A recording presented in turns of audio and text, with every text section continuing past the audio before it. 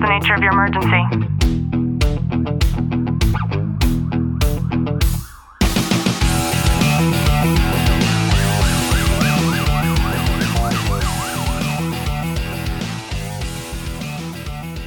Welcome back to the Tactical Living Podcast. I'm your host, Ashley Wilton, joined by Detective Wilton. Clint, how are you? I'm good.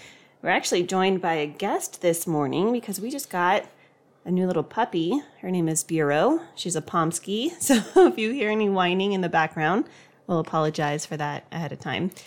In today's episode, I wanted to talk about something that took me by surprise when I was hanging out with my little nephew. And he was with my dad, and my dad told me to ask my nephew what he wanted to be when he grew up. And when I asked Ripley, I was shocked by his response because it was nothing to the extent that I was familiar with when I was a kid. Typically, kids wanted to be police officers, firefighters, astronauts. I wanted to be a singer. What about you? I wanted to be a professional football player. Really? Yeah. I didn't know that. Mm-hmm. And his response to me was that he wanted to be a hacker. And I was like, a hacker? And I was dumbfounded because, first of all, for him to be that young and to even have an ambition to say that he wanted to be a hacker was one thing. But then I got to thinking, like, how would he have even known about hacking to begin with? It's crazy to see kids nowadays. They really want to, or they're so knowledgeable about computers and technology, and to even understand that, I'm sure he learned it from like a YouTube video or something like that of like someone online hacking Roblox or something. Yeah, but it's crazy to me, and it's also something that I thought was worth mentioning on this show, because if that's the ambition for a 7-year-old kid, like, who's to say what will happen when adulthood finally sets in for him? Yeah, that's something. The career path in which, like, to become a hacker and to learn coding and that type of stuff it's becoming more and more predominant nowadays, especially within college campuses. I know a lot of people, they don't want to be specifically a hacker, but like computer programmers or software builders, stuff like that. Yeah, and in his response, I think a lot of why it was shocking to me is because he wasn't saying hacker in the sense of like working for an intelligence agency or like doing it for the good side. He was saying it on the complete flip side of that. And Ripley is very much into like superheroes and villains and, you know, pretending to be them and always in character. And so for him now, and of course, like, he's only 7, right? But this is a discussion that I had to sit down and have with him about what is a hacker? Why do you want to be a hacker? And having this discussion with him, I think, was important because had I not, I don't know that his dad, my brother, would have sat down to have that conversation with him. And those are the types of things that I think it might seem like a minute and a small detail, but those are the small seeds that I think are being planted in today's generation that need to be corrected.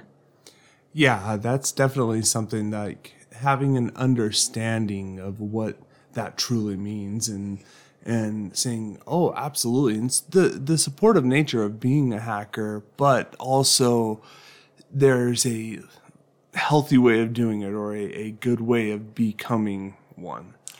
And another thing, too, is when we think about, we don't have kids, Clint and I, but when we think about kids that we're around or that we've talked to, I don't hear kids talking about wanting to be a police officer, for example, because all that kids have been shown, especially someone like my nephew, he's 7, who has seen TV and seen everything about policing and, you know, all that they're hearing, and you mentioned YouTube, is the bad things that are being portrayed in the media about law enforcement.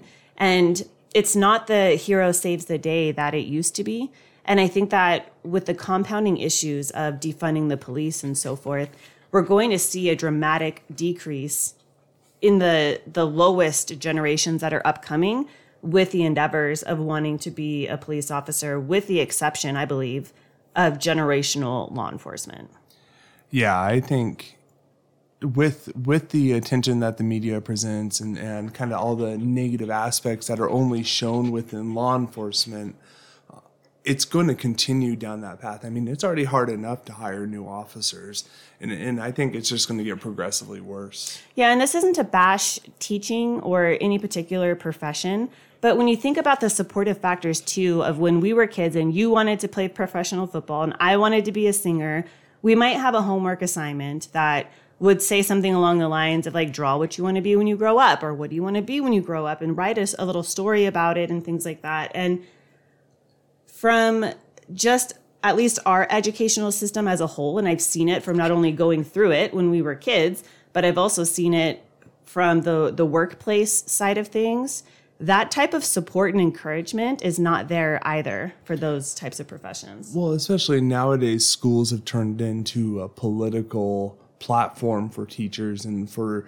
just that environment where it's grooming kids to continue going down whatever route.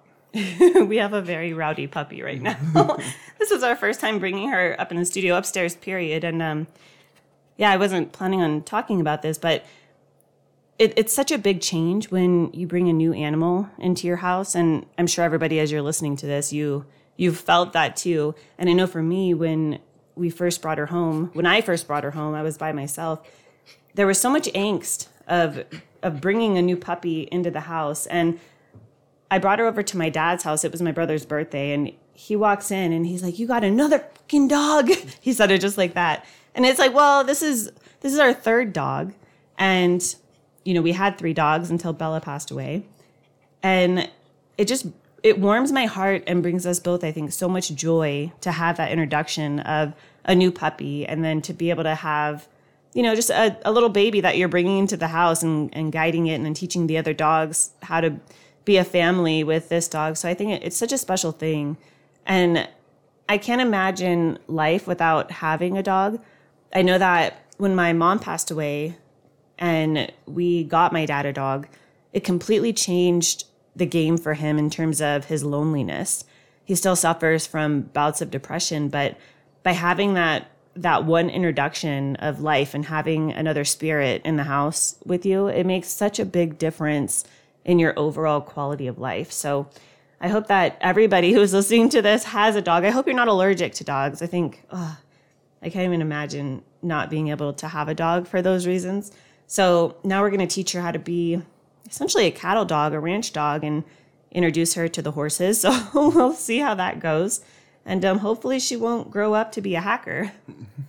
Yeah, she's so sweet. And it's something that I think in this entire episode is just seeing, setting ourselves up and our kids up for a good future. And it kind of goes hand in hand with us bringing in a new puppy. It's setting them up for a experiential future. Yeah. So I hope if you do have kids that you're having those important discussions around what they want to be when they grow up.